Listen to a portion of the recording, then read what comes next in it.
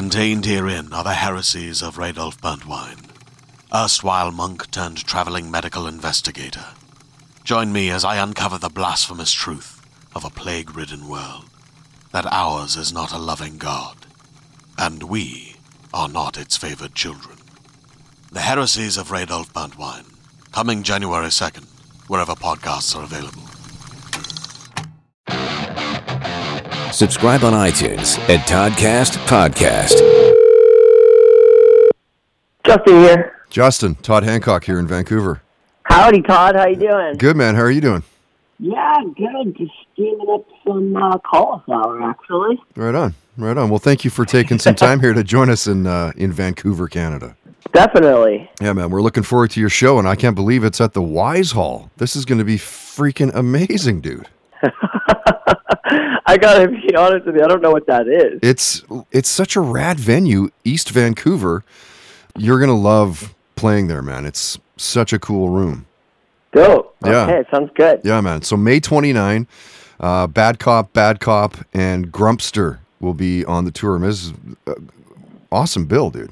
Awesome bill. Yeah, it is a killer bill, and I mean, you know, punk is alive and well. Oh, totally. You know, we've been touring with just some amazing young bands that are coming up. We were just out with Made of Ace and Dream Nails. We were out with Creepshow, another great Canadian band from Toronto. Yeah, it's amazing. I mean, just there's so much good punk happening right now. The Homeless Gospel Choir. It's just really exciting. Yeah, you know, when that Rage Against the Machine Run the Jewels show, the tour was announced, I was like, man, Anti-Flag would be fucking rad on that tour. Well, I agree, but the call never came. But, if the call comes, we'll be there. Yes, exactly. All right, Justin, let's go back to the beginning. This is before you're in any bands at all. What's the music in the Geever house as a kid growing up? Like, what are your parents playing you? Yeah, right. I grew up Justin Geever, but I was dubbed by the punk rock scene Justin Sane. Yeah. Well, you know, I'm the youngest of 9 kids. My parents were 9. Irish Catholic. Wow. Yeah. Dude, that's crazy. Yeah. Catholics, you know, especially like very traditional Catholics, don't practice birth control. My parents Clearly. are a perfect example of that. Yes. So 9 kids. Wow. My dad's from Ireland. Both of my mom's parents are from Ireland, but my mom was born in the States. So Irish music was huge in our house, and our parents kind of encouraged everyone to learn an instrument. So we kind of had like our own little Irish band. We were sort of like the Pogues of Pittsburgh, you know, just like, right. But only, of course, within our own house. So Irish music was really big, but then, you know, coming from such a big family, there was just a diversity of music, you know, like my sister was more into like Jackson Browne, and my brother was into Kiss. My other sister was into punk. So there was a real diversity in music, and everything from like Bob Dylan to Bob Marley to, you know, you name it, Fleetwood Mac, you know. But the thing that really resonated with me was punk music, and, you know, really growing up around like the Ramones and the Clash and the Sex Pistols, and that really kind of captured my imagination. Mm-hmm. So you'd say though those were the first few bands to kind of really grab a hold of you then? Yeah, definitely. And but what really sort of sealed the deal for me with punk, because I hadn't really fallen in love with punk in a just in a way that I was aware of it and actively decided to start searching out more punk. But when I was in about 7th grade, my sister played Spray Paint the Walls by Black Flag for me. Okay, yeah. And if you've never heard that song, you want to go listen to it as soon as we're done talking, because I heard that song and I was like, whatever this is, I need more of it. Mm-hmm. And what was your first concert that you attended? How old were you? Well, my sister used to just, when I was, you know, really young, like 1st and 2nd grade, and I just kind of tag along. Those were like all local shows. Saw the Ramones when I was probably like, 11 or 12. Wow. And that was like, just that was the first show where I was like really cognizant of like this is something that's really special, and it was, it was a real show. It's a little bit more than just like going to somebody's basement and realizing that like, wow, this music connects with a lot of people, and it's really important to a lot of people. How old were you when you picked up a guitar and grabbed some buddies and started to actually, bang out some tunes? Yeah, well, the sister I keep referring to is my sister Lucy, and she kind of was responsible for me playing guitar. And originally, she helped me buy a drum set from a local band called Car Sickness. They were like a local punk band. So I started as a drummer, and then she bought me a guitar when I was about 15, an electric guitar, and I just kind of went from there with guitar. And about the same time, I saw the movie Another State of Mind, which, if you've never seen it, it's like an hour-long documentary about, a group of LA punk bands that drive across North America. It was Social Distortion and Youth Brigade. They're both bands from LA, and they bought a school bus, and they all pile in the school bus, and they awesome. Put together like a DIY punk rock tour in 1982. Wow. And that, I'd never heard music like Social Distortion before. And it was their Mommy's Little Monster era. And the guitar playing of Mike Ness just really captured my imagination. I was like, wow, I want to learn how to do that. So that was, Mike Ness was like my earliest influence pretty much on guitar, as far as like wanting to learn a style, the style that I probably play most today. Yeah. And then that movie is really amazing. I mean, they go through all of Canada. They go to DC. They stay at the Discord House with Minor Threat. It's an amazing like time capsule of what was happening in early punk. It's a really interesting movie. And then our drummer, Pat Dedek, he was my best friend, and we both saw that movie together, and we were like, let's do that. Like we're going to buy a school bus. We're going to do that. So, and so it was kind of all kicked off from about that time. Yeah, and especially like 1982, nobody was doing that shit.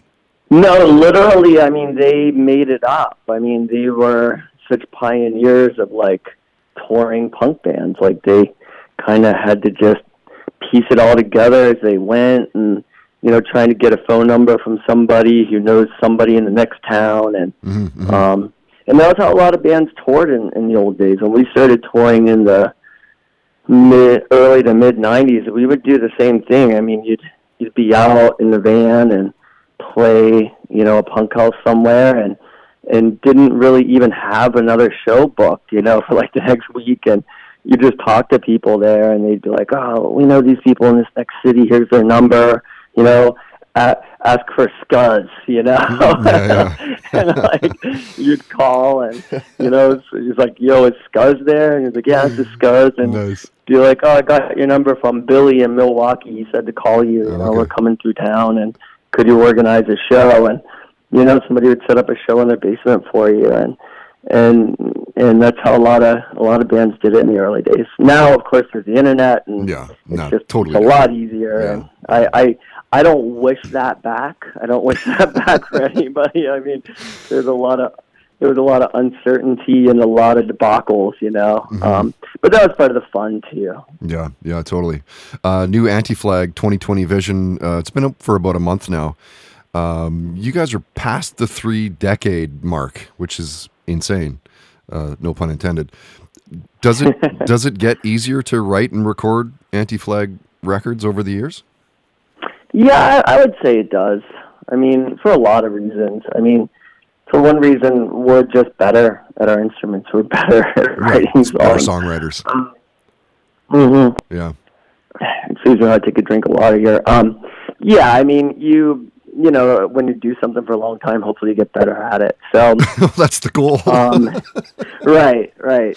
So, I mean, what may have taken me, you know, 5 hours to record a guitar track on a record back in the old days, I might be able to do it now in 20 minutes, you know, so and it sounds better than it would have back then. Right. So that's just a result of practice and getting better. And so just from a technical side, it's a lot easier to record a record because we're just better players. And then there's also, you know, the technology has changed so much. I mean, you can make a mistake now, and it's not a big deal. I mean, back in the old days, if you're recording the tape and you had to play it perfect, there was no, you know, sometimes like you would literally have to play the song all the way through from beginning to start or beginning to end, and not make a mistake. And now you can just be like, you know what, we'll punch that in now. Don't worry about that. Let's do it again. Yeah, totally. Justin, when I mentioned on social media that you were coming on to be a guest, of course, lots of Anti-Flag fan questions, and I want to make sure I get through those. Cool, yeah. Mike is wondering, when you find time, what are you currently binge watching?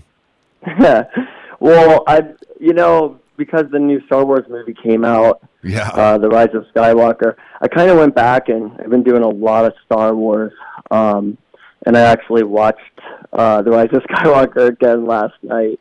I've been on tour in Europe for a month, so and I just got home. I've been home about 24 hours now, so I'm just kind of winding down and watching whatever I want to, and you know, hanging out with the dog and being lazy. So, and I'll get back to real life tomorrow, but I'm taking a day off. So, but yeah, so right now I'm kind of like in a total Star Wars mode, which is pretty dope.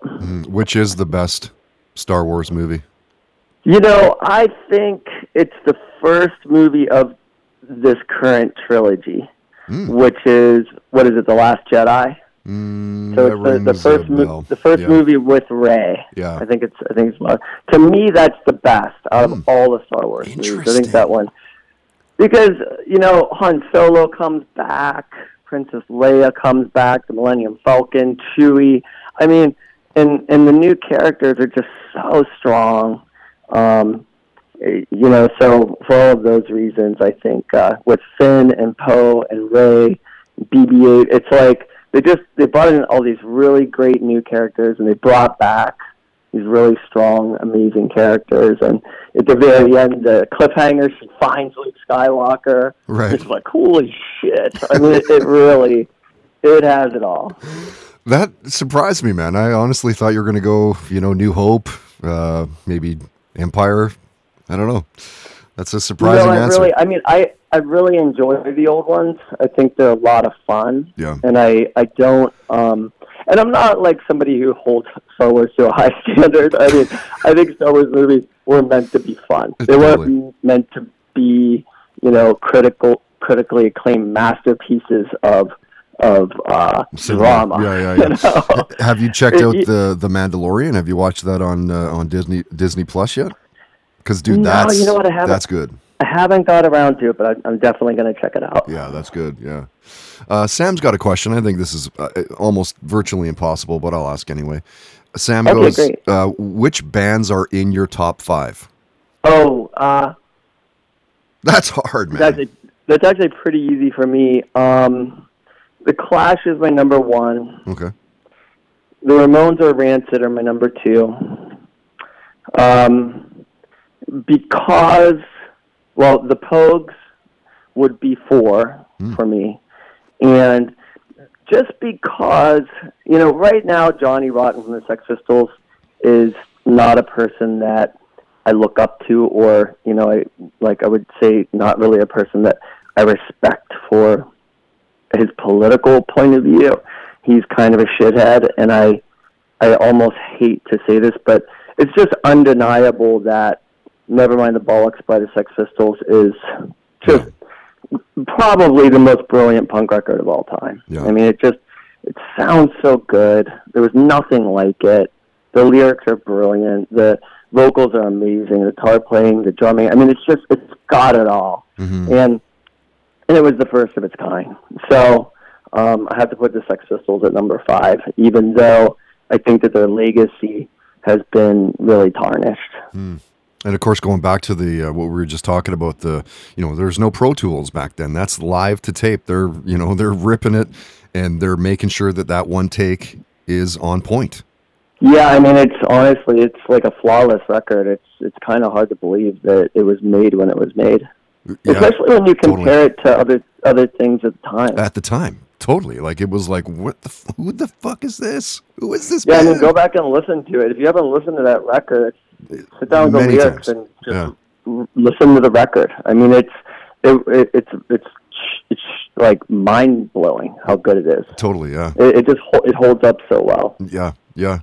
Trevor writes, your band is well known for the political activism.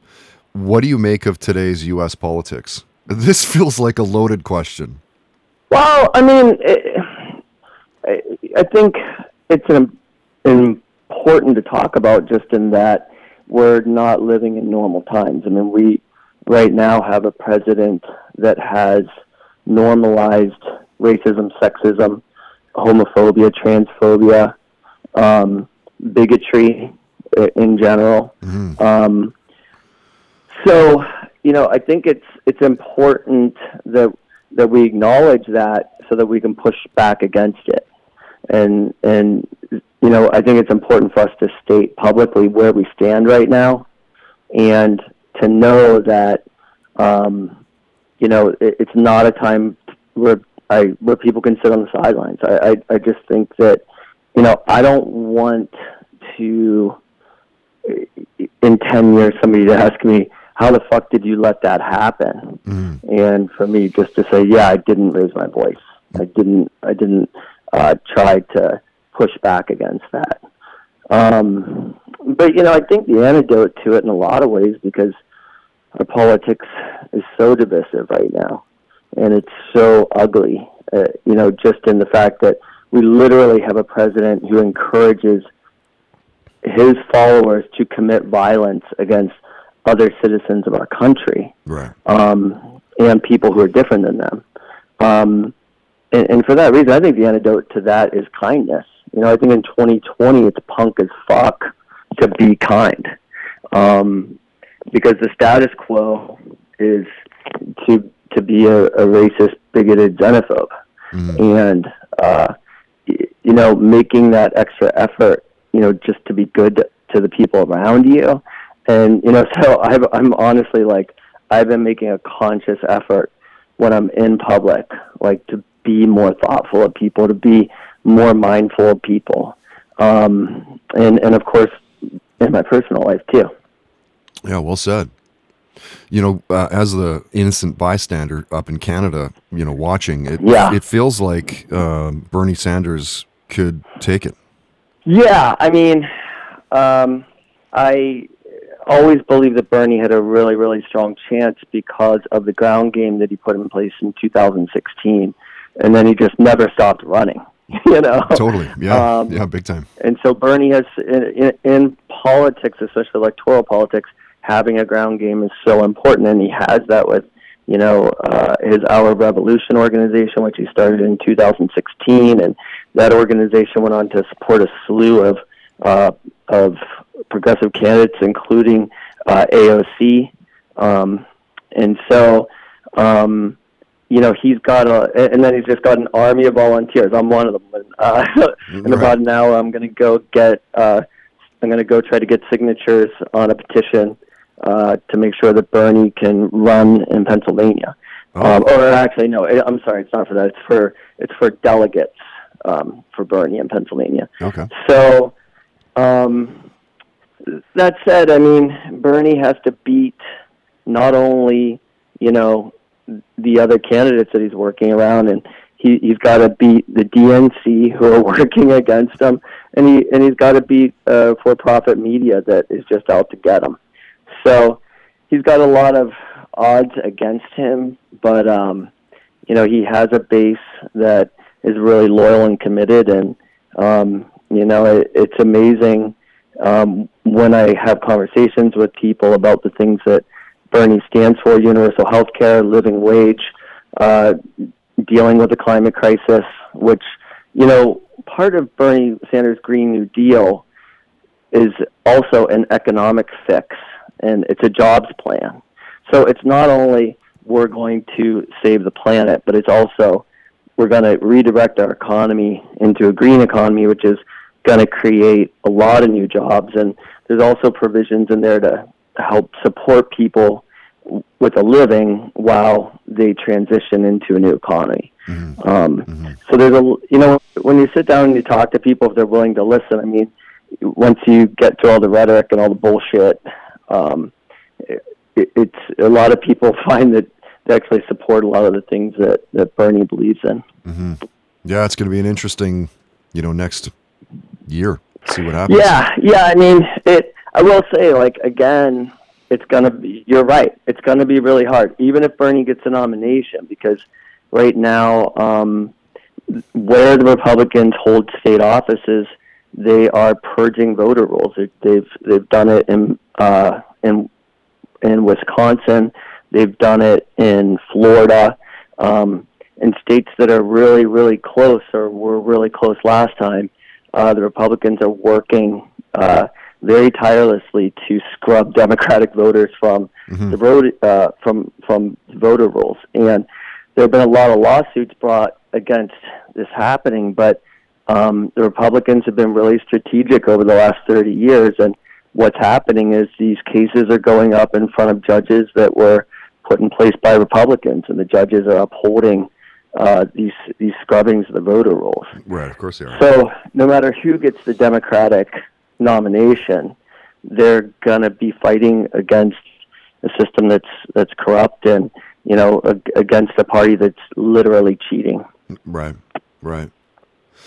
Justin, I want to be respectful of your time. I told you I'd be about 20 minutes. I do want to bang through a few more of these fan questions. Yeah, let's do it. And I'll definitely. Let you go. And I want to know this one too, just because I'm a huge comic book fan myself. Troy writes, "Who's your favorite superhero and your favorite superhero movie?" You know what? The original Avengers movie to me is just a bomb.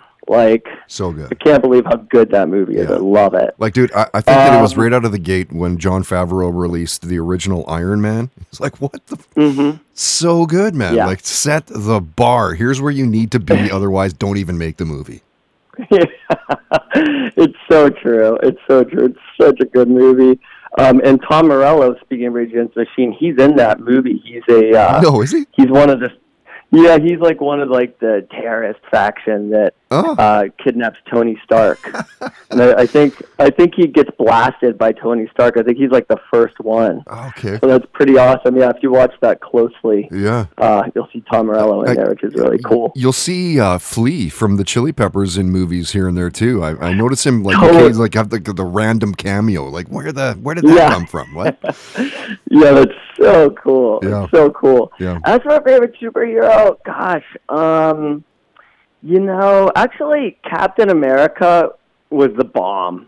And so I'm going to go with Captain America on this one, which I know everybody's like, oh, that seems counterintuitive. Totally right. And which superpower would you want to have? Oh, gosh. I mean, I so guess... I mean, I don't even really understand the superpowers of some of these characters, because it's they can get totally annihilated and beaten to a pulp, but then all of a sudden they just get back up and they're totally fine. I mean, that seems like a pretty good superpower. Invincibility. Yeah, but I guess almost every kid, at one point wishes they could fly. I mean, I think that to be able to fly would be really cool. A couple of years ago, for the very first time in my life, I rode in a helicopter. Oh. And if you've never ridden in a helicopter, save your pennies and find a helicopter tour somewhere and take it. It's just such a wild experience. Totally. You're just sitting there, and all of a sudden you just shoot straight up into the air. Yeah, it's not even like flying in a plane at all, at all. No. No. No, it's like magic. Honestly, Totally it feels like a superpower. It feels like it, the way you just lift up. So I'm gonna have to go with flying. All right. Do you believe aliens have visited Earth? Well,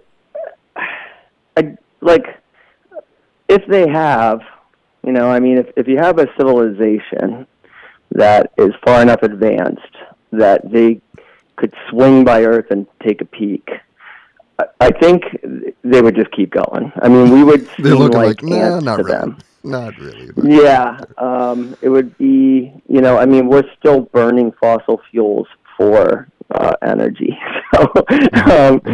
So I don't think they would be overly interested. That said, it's either going to go that way or, our own history kind of tells us, and even Stephen Hawking said this, if aliens show up at planet Earth and they, make themselves aware, it's lights out for us because, just in the same way that when, the conquistadors rolled into South America, I mean, it just doesn't go well when advanced civilizations come into a civilization that's not as technologically advanced.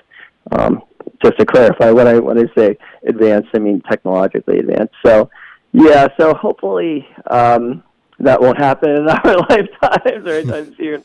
But yeah, so I guess coming up with all those things said, no, I highly doubt that aliens have visited Earth. The universe is so vast. I mean, I do believe there's other intelligent life out there. I just think that there has to be because it's so vast. But there just doesn't really seem to be any evidence that the aliens have visited Earth. Mm-hmm, mm-hmm.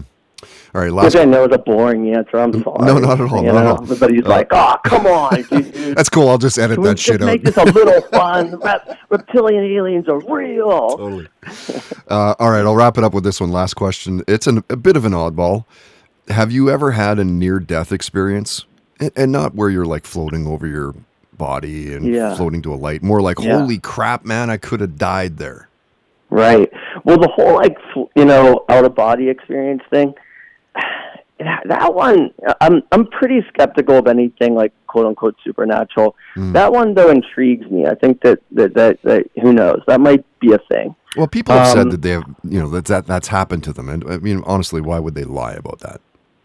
Yeah, it's pretty interesting. I mean, when you hear people's accounts of things, it's kind of wild. Totally. But I guess the closest thing I've ever come to, and it really was terrifying, is I did almost drown once. Oof. And that was really scary. I was surfing with an old girlfriend in Hawaii, and we went out after surfing just to wade out in the waves and got sucked out by a riptide, and we almost didn't make it back in. And she was actually she panicked and she was clinging on to me, and she almost sucked us both down. And there was no lifeguard or anything where we were because we were dummies, and so we did almost drown. So if you are ever swimming anywhere where there is not, where there aren't other people and when there's not a lifeguard, please don't do it without taking some kind of flotation something out there with you, because it really is incredibly dangerous, and it's amazing that we made it out alive. I mean, we were just right on the edge. So that was crazy, and I would say that that's probably the closest nearest death experience that I'm aware of. Yeah, and don't you, when you're in that scenario, you're supposed to swim parallel to the beach, I think is right. Right? That's totally correct, and I knew that, and in our panic, I totally ignored it. So it's amazing when you're put in that kind of situation, how even the things and you think, if that ever happens to me, I know what to do, I'm going to do it, and we didn't do it. We finally eventually did do it. I kind of pulled myself together, and I was like, we have to swim sideways, and we did it, and that's how we got out. Scary, man. But it was really a pretty fascinating, so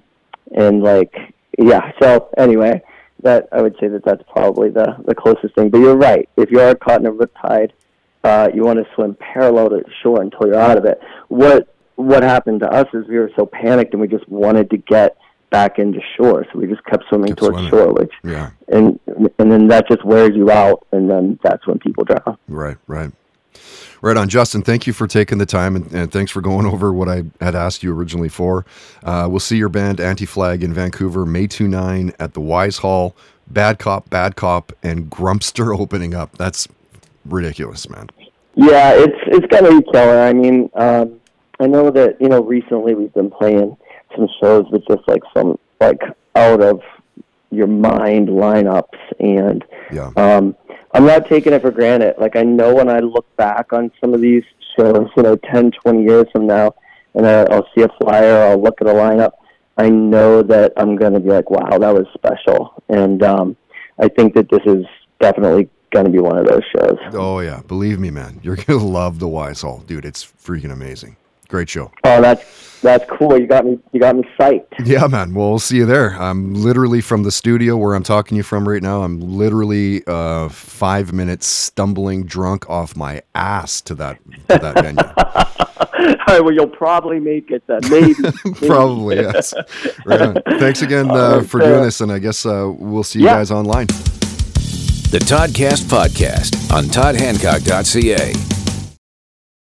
Hi, my name is Jenny Owen Youngs. And I am Kristen Russo. And together, we run Buffering, a Rewatch Adventure, a family of podcasts moving through our favorite 90s genre television. If you're a fan of Buffy the Vampire Slayer, well, great news for you. Our very first podcast adventure took us through all 7 seasons of the series. We covered it spoiler-free, episode by episode. For those of you who want to start the show for the first time, you can find that podcast pretty easily. It's called Buffering the Vampire Slayer. Inside that podcast, you'll also find an original song that pairs with each glorious episode of Buffy and original character jingles for so many of our Buffy favorites. Buffering has been praised in places like Time, Esquire, Paste Magazine, and the New York Times, and we've chatted with dozens of cast members, writers, directors, and fans along the way. Come hang out and rewatch some of your favorite television with us and a wonderful community of listeners. Learn more at bufferingcast.com or find us on socials at bufferingcast.